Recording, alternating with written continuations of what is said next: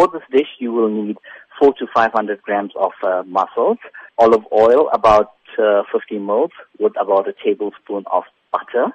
Then we'll use a sort of a mixture called mirepoix. It's a flavoring ingredient that's used a lot in French dishes. To do this, you will need a quarter cup each, so roughly about 75 ml of diced onion, diced celery, and diced carrot. So this would be your base flavoring. To that, you would need about 2 cloves of crushed garlic. You'll need about 1/4 of a cup of white wine, dry white wine or chicken stock, 250 milliliters of fresh cream, a strand or two of saffron. If you don't have saffron, you can substitute this with 1/5 of a teaspoon each of turmeric and paprika. You'll need salt and pepper for seasoning, and about a tablespoon of fresh parsley for garnishing.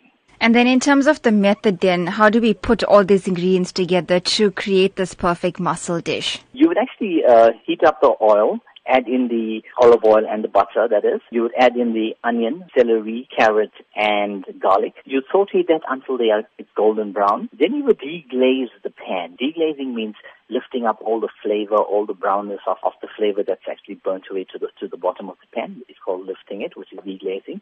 You deglaze that and allow the wine to cook off so that all the alcohol evaporates. Add the 250 ml of fresh cream and allow that to reduce. And as it reduces, you'll notice that it thickens to a certain degree. Add in the saffron, allow that to infuse and color the dish, the saffron or the smoked paprika and turmeric. Allow that to sort of reduce to about 1/5, so you lose 1/5 of the volume. At this time, you'd see that the thickness of the sauce.